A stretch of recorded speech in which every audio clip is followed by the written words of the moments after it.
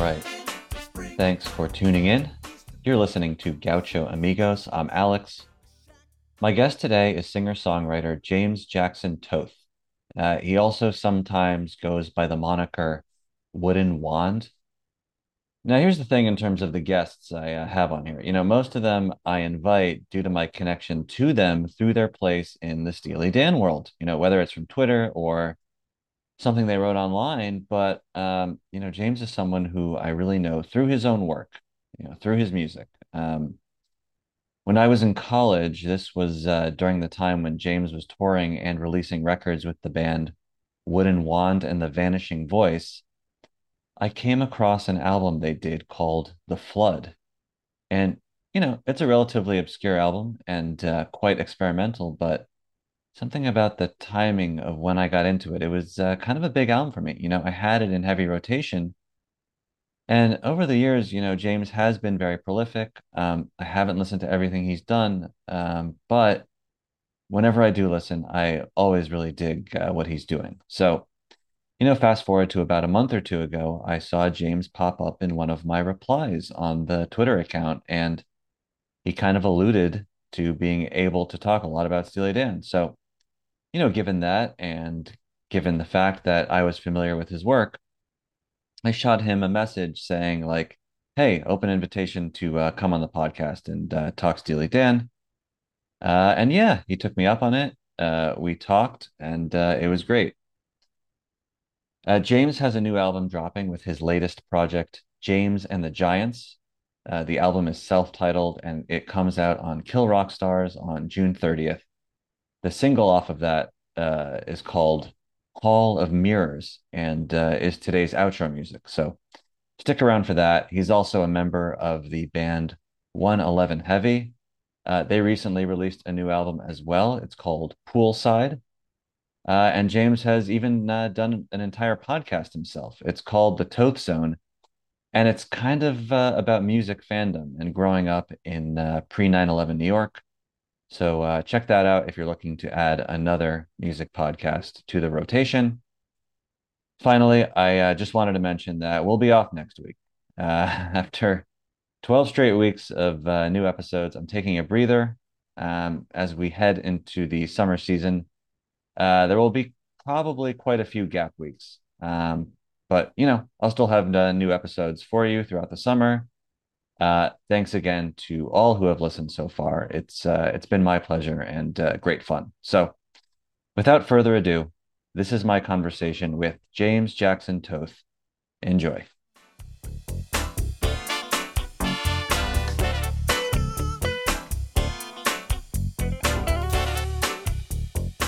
We have actually met before, but it was so brief and so long ago that I honestly can't say that I have any memory of it, but I know that it did happen.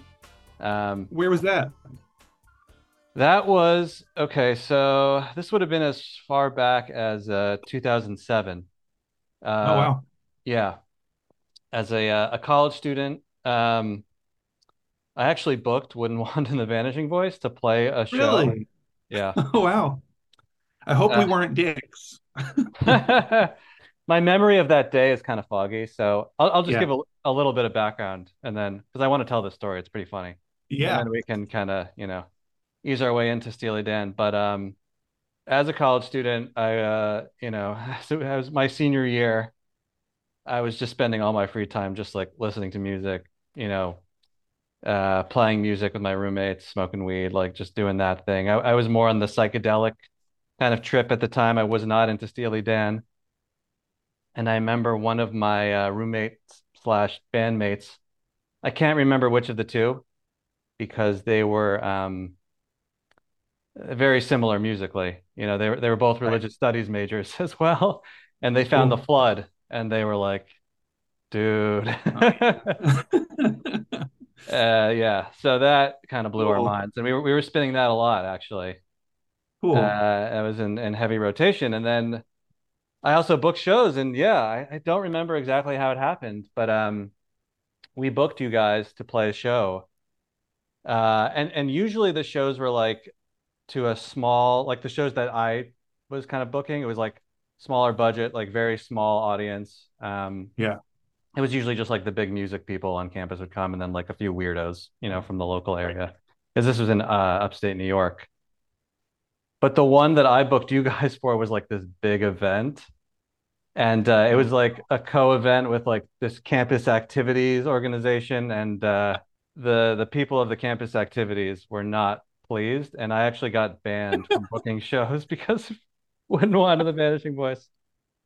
I'm sorry, Alex. That's a great story. That makes my morning. Thank you for that. Yeah, that's funny. You sort of think in an idealistic way that you can convert people. I mean, if you've ever seen like children react to free jazz, they just dance. They love it. They just hear the exuberance and feel the energy. And you like to think that grown-ups who are not exposed to stranger or more experimental music would react the same way, but a lot of people have a bias for whatever reason. Sometimes they're good reasons, but yeah, it's tough to convert a normie, for lack of a better word, to that sort of thing. But yeah, Well, actually, I mean, I think you did convert some people because some of my friends who are not like big music heads were just kind of blown yeah, away by the vibes of it. You guys are right, really like charismatic performers in your own way.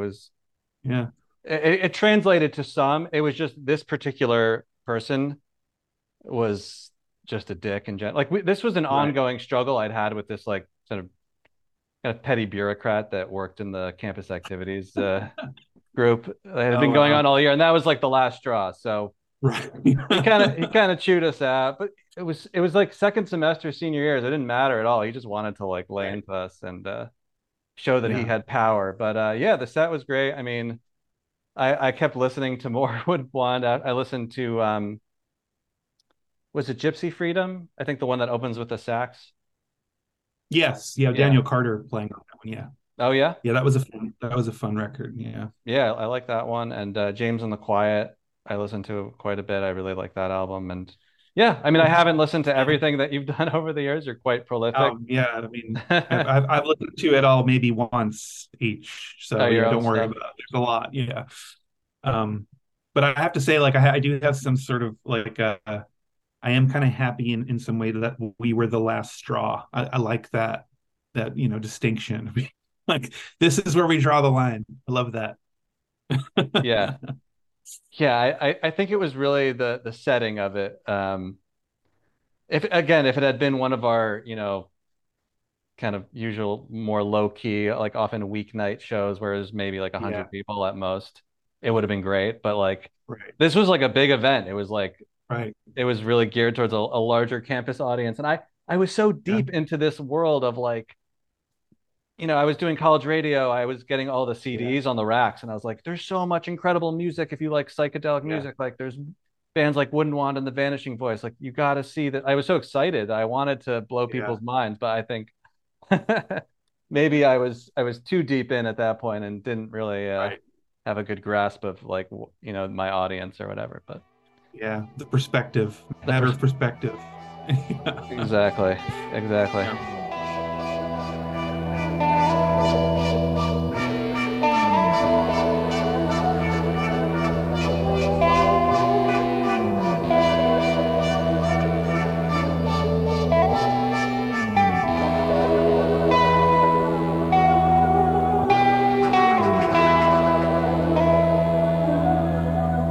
Where roads are made, I lose my way in wide water, in the blue sky.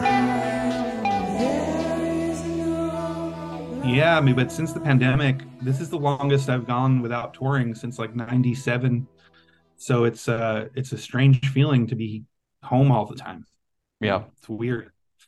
But Are you going back out on tour with because I know you're doing 111 Heavy now. Are you gonna be touring with them? yeah, 111 Heavy have a European tour coming up this summer. It's about 3 weeks in like Western and Central Europe. And then when I get back, I'll kind of regroup when my new record on Kill Rock Stars comes out on June 30th. So after that, I'll probably just regroup and figure out if touring makes sense and then just take it from there. Awesome. So Yeah, I listened to Everything's Better. which I Oh, cool. I really love. Yeah, I've been kind of like, yeah, I've been getting back into, some more of that, the more psych Sure. oriented stuff recently. Finally, yeah, because Cool. my musical journey has kind of been like, all over the map. And it sounds like That's yours as it has should too. be. Yeah, Yeah, that's as it should be, I think. It's as long as there's more things, it's just there's not enough time in the day. I always want to, I guess the FOMO thing is pretty real for me where I want to hear everything. So but you can fill your time that way, and it's a lot of joy in doing that, I find. I mean, it's a reliable way to kind of lift your mood. So, it is. Yeah, yeah. I mean, I kind of yeah, it takes me wherever I need to go when I need to go there, and um, it's funny because like, for you, for example, like I remember hearing James and the Quiet coming from Gypsy Freedom, and it was so different. I mean, it was like yeah. it just showed that you have like a lot of you're versatile in your like your background, because that was Yeah, I just mean, like I guess I don't really discriminate when it comes to genres and things like that. Like I think every kind of music has value, and sometimes the fun is trying to find the value in it. I remember a story. I won't go on and on like this, but a friend of mine many years ago, 2008, we were making a record. A drummer named Otto Hauser, who you might know, he was in Espers. He plays with Cass McCombs now. He's a great drummer, a great dude. But he was talking about the Soul Cages by Sting, and I was like, really? Sting? Like I mean, I like the Police, but and he was like, yeah, dude, but the drumming. And I was like, oh, okay, because it's Manu Katché and all these amazing drummers. I was like, oh, because he's a drummer, so he's listening to that. And if he can isolate that, you can find this incredible path into something like that. And that was a really instructive moment for me because I try to do that now too, you know. yeah. So, Yeah, I mean, yeah, sometimes I'll just be like out in the world and you'll hear something on the radio, a song that I never liked, as a kid, but then I'm, hearing it 20 years later and it's like my whole musical brain has kind of like shifted or developed or, it's gone on this journey and I'm hearing like it's yeah, like when I started to make my own music, and you start to put on those layers and those different, little instruments, you start to hear all the, instruments that even, what you thought was a generic pop song, like there's a lot going on in some of those songs. So you start to hear different things and different sounds and textures. Yeah. yeah. Yeah, And because when you're a kid, like your experience of music is just a person singing on over a background.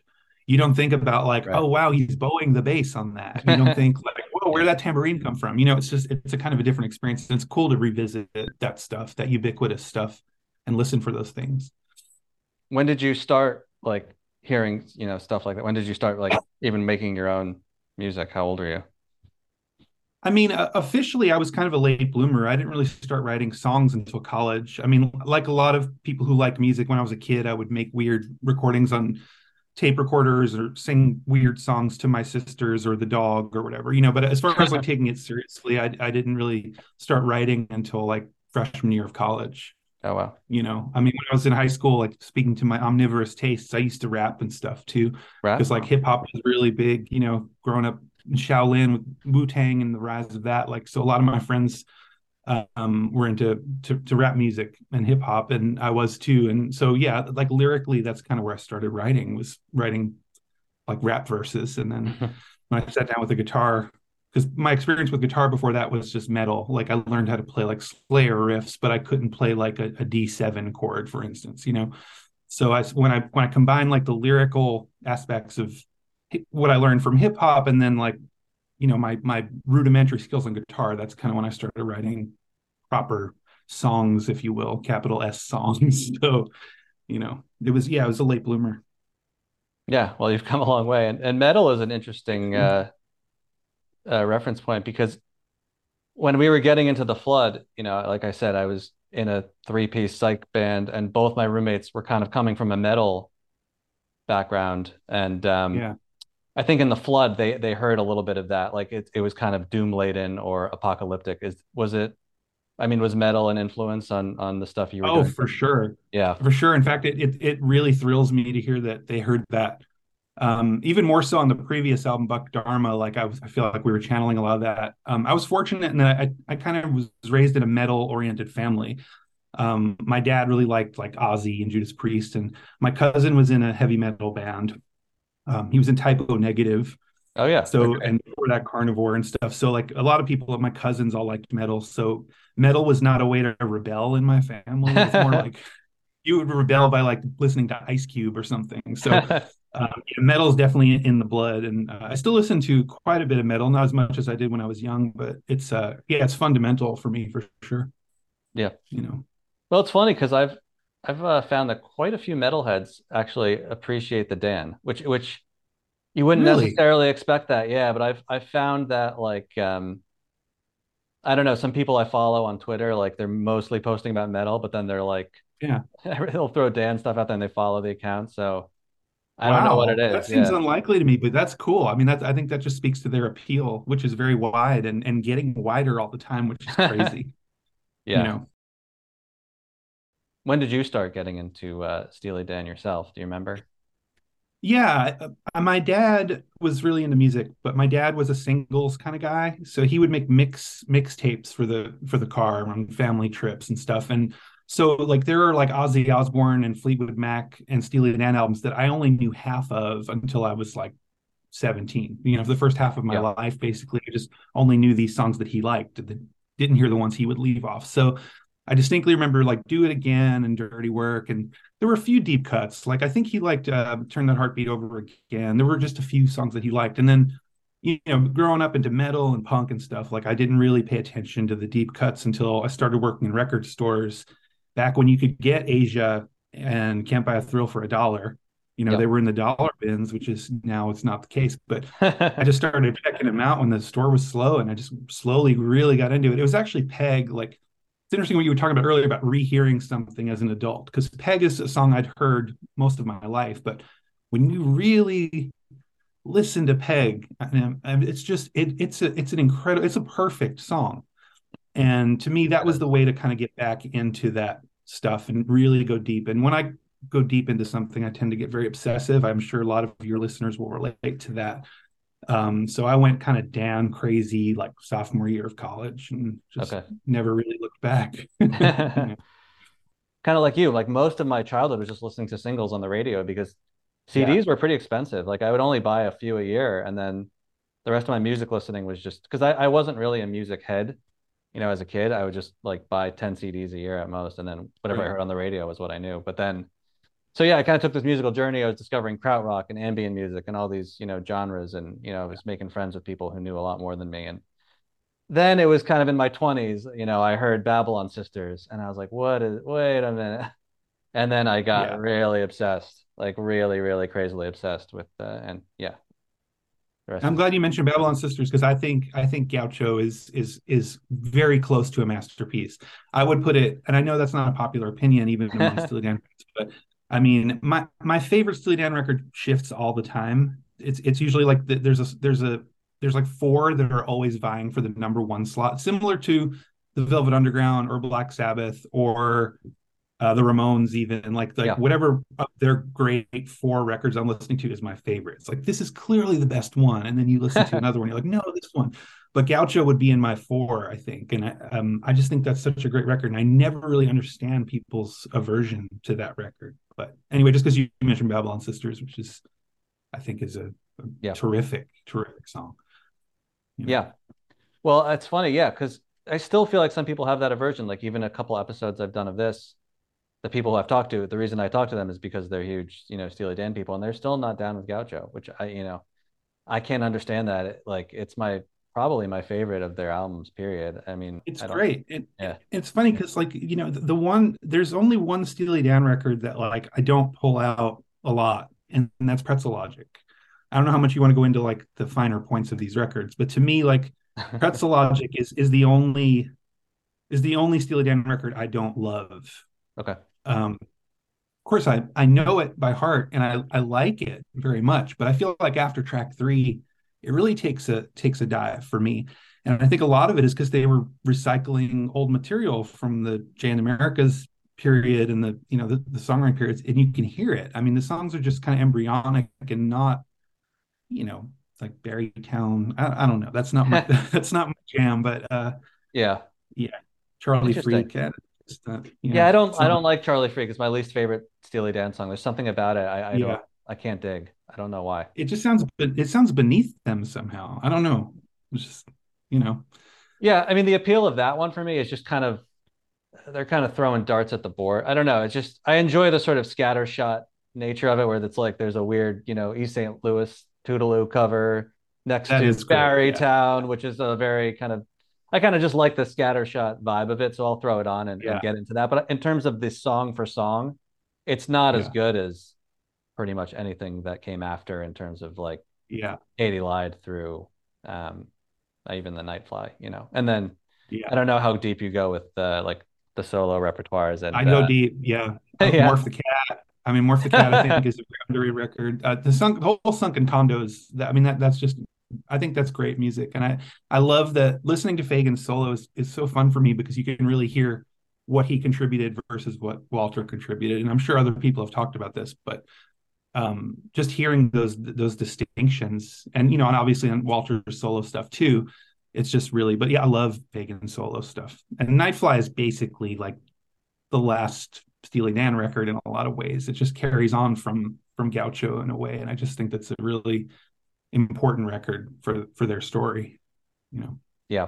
but Yeah, I love the Nightfly. I mean, yeah, I feel like, and I've talked about this before too, but I don't hear that much about Morph the Cat or Sunken Condos or some of these later ones, which is yeah, odd because they're the most recent. So you think people would have yeah, a little bit more, but it's never come like with all the Steely Dan Twitter shit that's gone on. I don't hear that much chatter about like even Sunken Condos, which came out while Twitter existed. So I was a yeah. little I surprised think by that.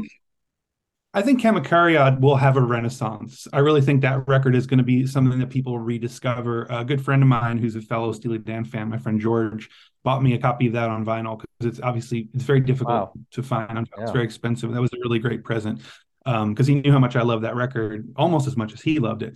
But we both always geek out about that one. But yeah, I think that's a record of the records in his solo discography. I feel like that's the one people are going to find because it's just so slinky and funky and just awesome, But Yeah.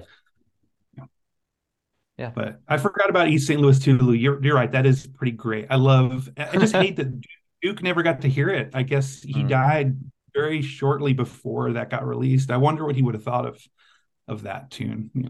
But we'll never know. Yeah. Well, the one thing that that's kind of great, if it's true, it's kind of a rumor, but apparently, do you know there's a greatest hits compilation from the 80s called The Decade of Steely Dan? Or no, is that what? Mhm. Yeah, it's A Decade of Gold? Steely Dan. Oh yeah, yeah. The No, red it's cover with FM at the end, right? well, it opens with the extended FM. That's what it is. Uh, Okay. Yeah. yeah, and then funnily enough, they threw East St. Louis on there, and the reason is because Donald and Walter wanted the Ellington estate to get royalties on that track, which was Oh. Well, for all that the certainly makes up for some of their less scrupulous feelings with Uptown Baby and whatnot. So yeah, that's cool. That's yeah, cool. If yeah, true. yeah. I mean, there's some mixed reputation on that front in terms of you know how they've handled the sampling or some of these hip hop artists. It's Not so not selective. Yeah, it's selective because they were like, "Oh yeah, Kanye, go for it, man." But like they really, I don't know. That Uptown Funk thing's kind of weird, but Uptown yeah, Baby, right? What's the name of yeah. Uptown Baby, yeah, they didn't Uptown Baby? Yeah, they demanded 100% of the royalties. Not their best look. yeah. No, I- agreed.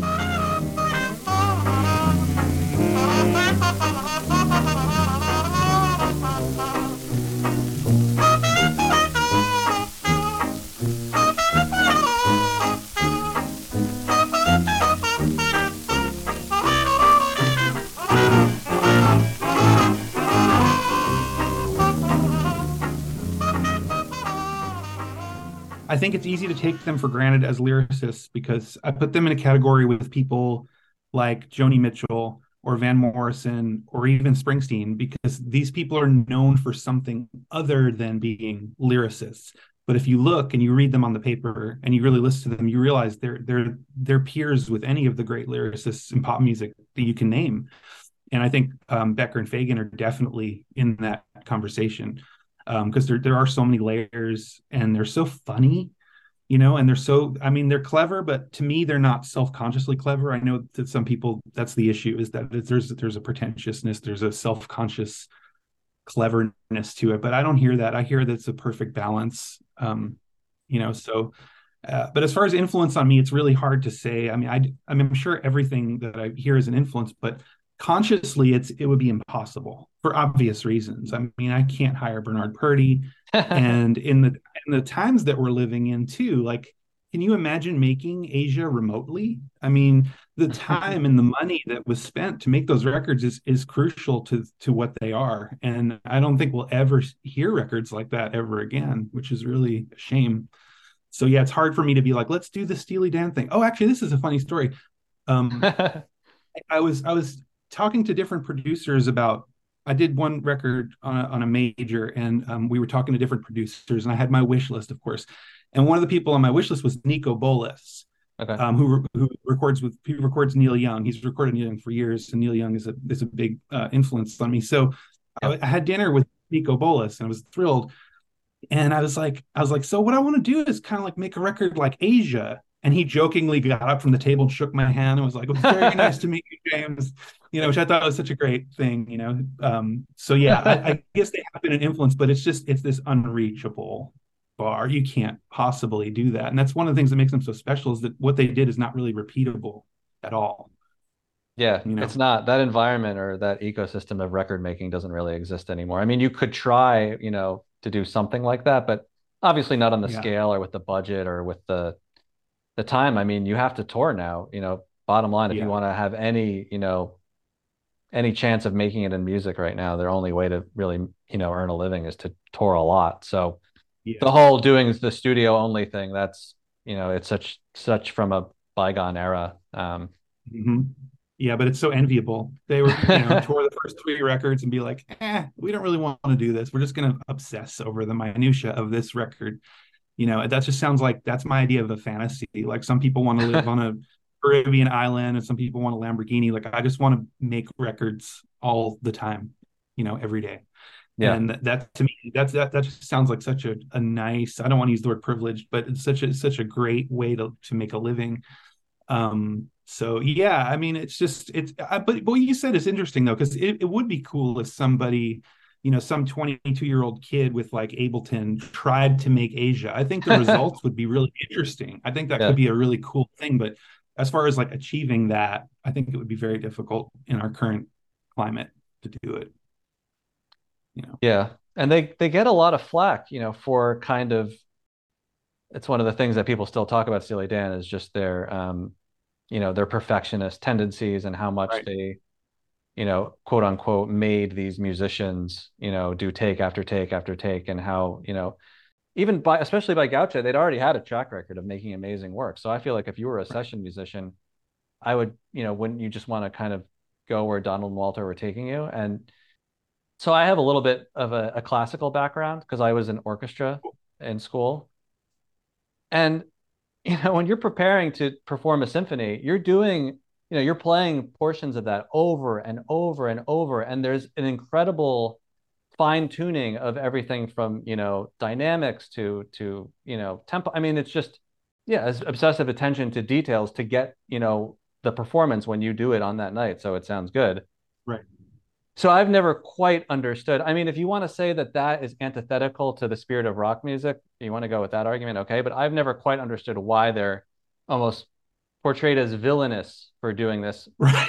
I've it's they wanted to make something great and they worked hard at it. I don't know why they get flack for having, strong work ethic as far as I'm concerned. But Yeah, I agree. I mean, the thing is, like, none of those musicians were like, they were very happy to be there. They were getting paid union wages probably, and they were making music. That's what musicians do. I don't understand couching it in this labor issue. I think that's also, again, very selective. I mean, Zappa was way harder on any of his musicians than Fagen and Becker ever were. And I mean, if you think, I mean, if you look behind the scenes of like Rolling Stones records, like, they probably gave Nicky Hopkins a hard time too. It's just a weird it's how people just suddenly just kind of seize on this one band, this one example. This was my problem with the Albini thing that happened recently too. Which I don't know how much you want to get into that. It's a weird like selective bias against this music and the way it was created. And I mean, the proof is there in the records. Like the classic albums episode on Asia, which is one of my favorite hours of television of all time.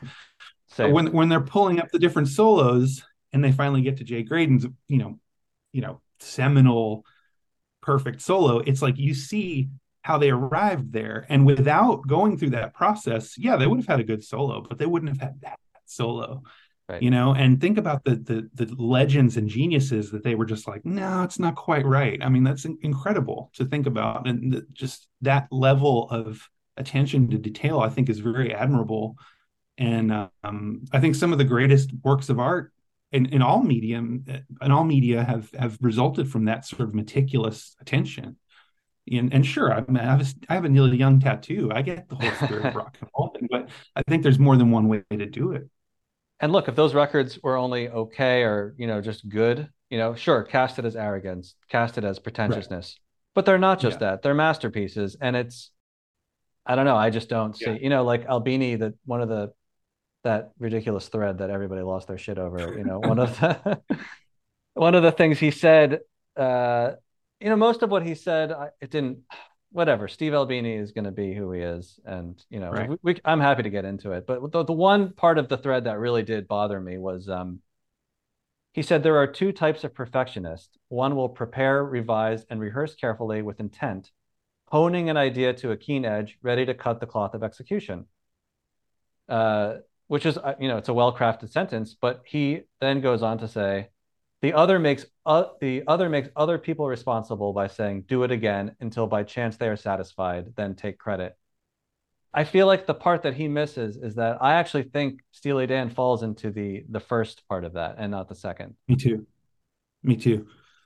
Yeah, I mean, it's not like solos were written out. I remember reading an interview with Walter where, he was talking about how bass parts weren't written out. Like what they didn't play was not written out. Obviously, the song structure was there, but I think there's a lot more improvisation on those records than people give them credit for. You don't tell Wayne Shorter exactly what to do. I mean, who would do that? And they knew enough not to do that. And it's just strange to me because like Albini's a smart guy. I mean, I respect Albini. I've listened to his music, and I think he's a positive force in general. However, it's weird that in this one aspect, he just seems almost like out of touch, which I know is ironic given that we're talking about the classic boomer band. But just the fact that he can't see this for what it is, and taste is subjective, so it's not really about taste, it's just about this sort of like character assassination that just seems so weird to me. And the guy produced a Bush record. I mean, and he knows how records are made, and it just seemed to come out of this weird reflexive punk rock, we don't like the dinosaurs thing. But he loves Dolly Parton. He's tweeting about how much he loves Dolly Parton. It's like, I don't know. It's just a strange thing to have this sort of outsized reaction to this one band. It's like the Eagles scene in The Big Lebowski or something. It's like now an entire generation hates the Eagles and they don't really know why. Yeah. It's just, to me it's the same sort of spirit of that, and it just seemed, I don't know. Yeah. Maybe it was, he was projecting on some level. He's fearing his own obsolescence by seeing that Steely Dan is, Right. really popular again. So he was trying to like, restore the order of, punk being the cool, way to, interpret rock and roll, and Steely Dan being, he was trying to preserve the narrative to make himself, because he kind of prefaced, he said, I'm the kind of aging punk. Which, if you have to say that, are you really punk? If you have to call someone who says I'm punk isn't usually punk from my, Yeah. but Yeah, what's the David Berman line? Like punk rock died when the first punk said punk's not dead, you know? I've Um, never heard that. That's great. yeah, that's great. It's a lyric in one of the Silver Juice songs. But yeah, it's like I see it's saying I'm one of those punks. To me, that like shows the cards, not to make a poker reference when discussing Steve Albini, but it shows the cards because it's like, yeah, you're part of a previous generation of Gen Xers who anything with a whiff of boomer excess, whether it was Pink Floyd or Steely Dan or whatever, was just considered the enemy. And I understand where that comes from, but you also have to understand that Albini, I think, is on record as like hating jazz, which I think Okay. speaks a lot to his aversion to this music, which is like, I guess it'd be like the perfect storm of things Albini hates, which is Mm. studio perfection in jazz. So maybe it makes sense. I don't know. Yeah. It befuddles me. Yeah. I mean, on some level, I was kind of like, okay, Steve Albini doesn't like Steely Dan. Like, that makes sense. I'm not going to get mad. Right. And people all lost their shit, and it was a little bit much for me. But, like, at the It same was time, I crazy. just disagree with his ethos and his stance. And um, I don't know. Like, so for so long, I personally didn't listen to Steely Dan because I feel like that kind of wisdom had been passed down to me. And, Yeah. anyway, it's too bad that there are still people that are kind of going around and toting that narrative about Steely Dan, but probably fewer than used to. I feel like now, Yeah. people from all swaths of musical backgrounds have seen the light and you know, are Steely Dan fans. One other thing about that is, do you know the Minutemen cover of Steely Dan? Oh yeah. Of course, Dr. Wu. Yeah, of course. So Yeah. just the I fact heard that that they did it that was is really pretty cool. Sorry. I'm glad you mentioned that because I did a review for the Talk House, which will be out next month, Oh, of the nice. great book by Alex Papademos and Joan LeMay called Quantum Criminals, which I highly, highly recommend to everybody listening to this. And I don't know, I mean, Joan is an acquaintance, but I can't say either of Fair. these people are friends. I'm on the level, but it's an incredible book. But I talked about that very thing about how, the Minutemen, no one would ever call the Minutemen not punk. I mean, that's the quintessential punk band in action and everything else. I mean, in ethos. And I believe the story was that Hurley, the drummer, was the Steely Dan guy, and D Boon and Mike Watt kind of went along with it, sort of. But yeah, that's probably the music they heard growing up. So I think that's a great cover.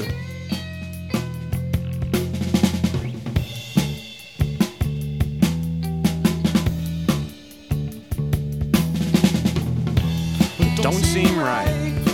Well, I've been strung out here all night. I've been waiting for the taste you said you'd bring to me. This cane day, where the Cuban children sleep all day. I was searching for the song you used to sing to me. Katie lies, you can see it in her eyes. Imagine my surprise when I saw you. Are you with me, Dr. Wu? Are you really just a shadow of the man that I once knew? Are you crazy? Are you high? Are you just an ordinary guy? Have you done all you can do? Are you with me, doctor? Can you hear me, doctor? Are you with me, doctor? Can you hear me, doctor?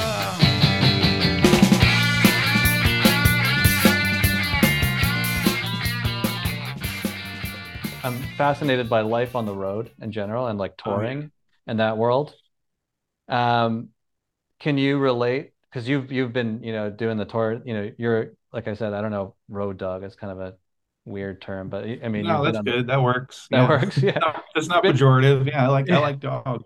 yeah, you've been a road dog and obviously, Steely Dan literally had to quit because they could not make it on the road. I mean, do you want to talk about your experiences a little bit and touring life? Because I think you kind of allude to maybe wanting to write a book about it, and I would, Yeah.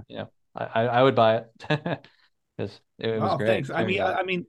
I think maybe the time to write it will be soon because I think that the touring network that I grew up into and inherited from, Black Flag and wherever, is going away. So I do think it's going to be almost like a cultural anthropology issue pretty soon because I don't think middle class kids can pile into a rented van and travel across the country the same way they used to anymore. I think those days are kind of rapidly disappearing.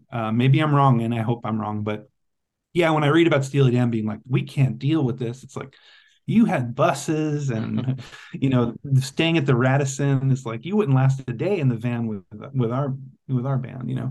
But I don't know. It's just for me is like the adventure of being able to tour, and that's what I miss post pandemic. Is not so much like getting up on stage and playing music, but it's the adventure. It's waking up and not knowing what's going to happen, and being in weird places with your friends that you've never been before, and meeting new people. And it's one of the greatest ways that I know that you can travel and experience things without having to spend a lot of money or any money to do it. I didn't grow up with money, but I remember being like on planes going to Finland and going to Barcelona and going to Greece and being like, wow, the only reason I can do this is because I'm a musician that 99.99999% of the world has never heard of and never will. It's an incredible thing. And Yeah. um, so I love that about touring, and I love the idea of touring. But the older you get, the harder it is. And it's one of the only businesses in the world, the music business, where like the longer you stay, the harder it gets. And especially now with the economy and with streaming and everything, it's kind of like we're in the Great Depression. It's like a renaissance in reverse, is what I've been saying, you know. So I don't know. I don't know how long it'll continue, but I certainly am grateful that I grew up when I did, and I was able to do it at a time where it was easy to do. And I mean, it was still crazy then. I mean, Yeah. our parents and our like coworkers still thought we were insane to do it, Yep. but it was possible, and it's still possible. I don't want to discourage anybody from doing it. I just think it's different now, unfortunately. Yeah. I mean, that makes me really sad to hear, especially because, I mean, how deep were you rolling with the when you were touring as Wooden Wand and the Vanishing Voice? Because I remember when you played, at our school, like I think it was like a 7 or 8 piece band. Yeah.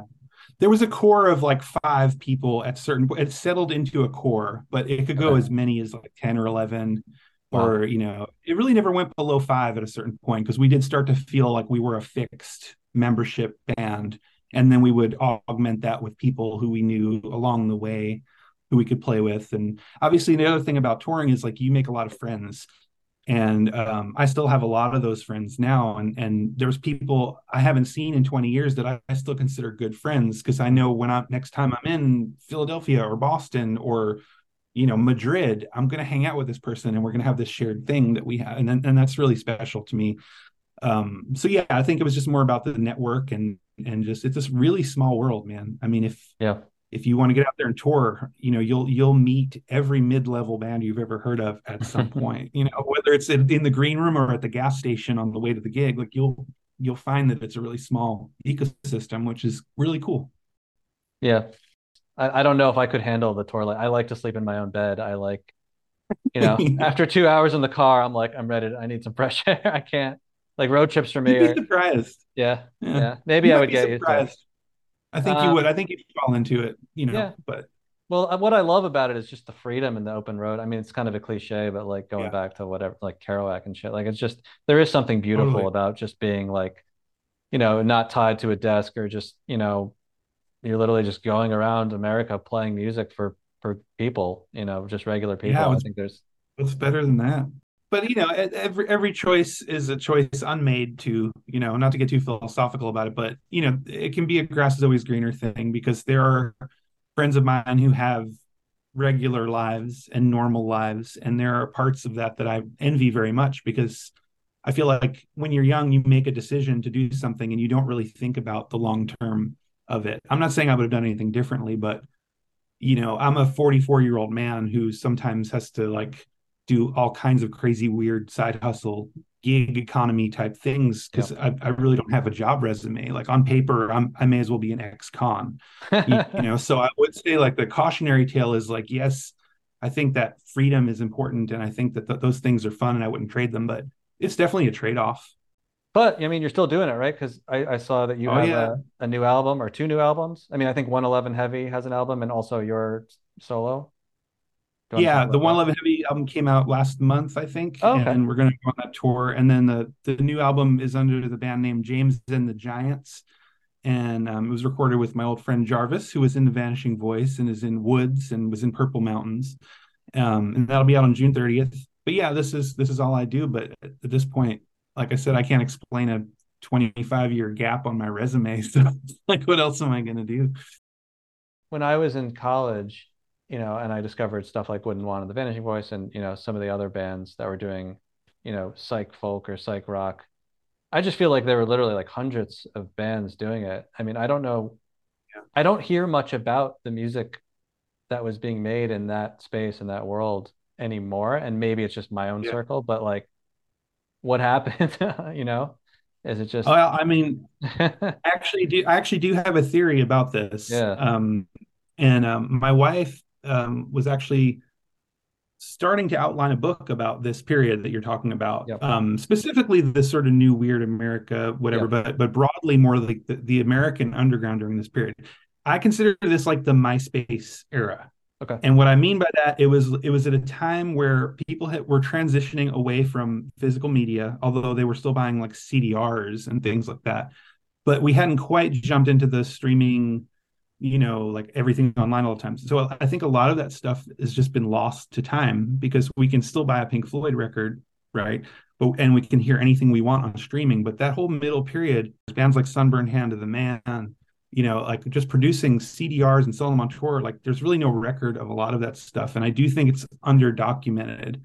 Whether or not it has value to the larger world, I can't say, but having been part of it, I think it does. And I'd like to see some sort of documentation or archival work done on that because I think you're right. I think you've hit on something because it does seem like there's a missing 5 years somewhere when people are talking about, because it feels like it sort of restarts with Animal Collective. It yeah, kind of, you kind of like, there's like the end would be like Nirvana to Elliott Smith or whatever, and then nothing happened, and yeah, then Animal Collective, and it's a strange thing, having been a part of it, to see that kind of just. But most of those people are still making music, and many of them are making great music. yeah, So they're out there. People like Tom Carter and Ben Chasney from Six Organs of yeah, Admittance, and there's just all these Sky Green Leopards. All these people are still active making music, and you can find them out there. It's just, how do you find anything these days? It's yeah, gotta weed through a lot of stuff, a lot of input. I feel like it's probably just a comprehensive box set away from mm. becoming a thing again, and then it'll disappear again, as these things always do. But yeah, We I do need think it's an underdocumented time. we need the nuggets of that. I don't know what that would be, but Absolutely. Yeah, we'll call Light in the Attic or Numero Group and have them get on that, because yeah, I would love to participate in something like that. yeah.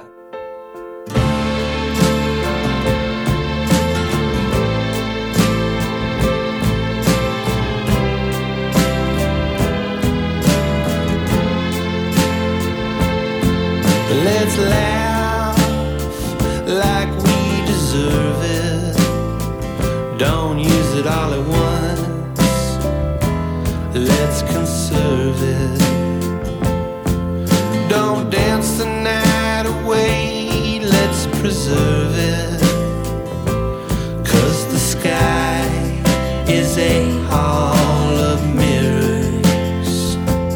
Oh, the sky is a hall of mirrors. If there is fear, let's not conceal it. If a secret's been catched, let's reveal it. If there's something we want, let us go and steal it. And our disguise will be a hall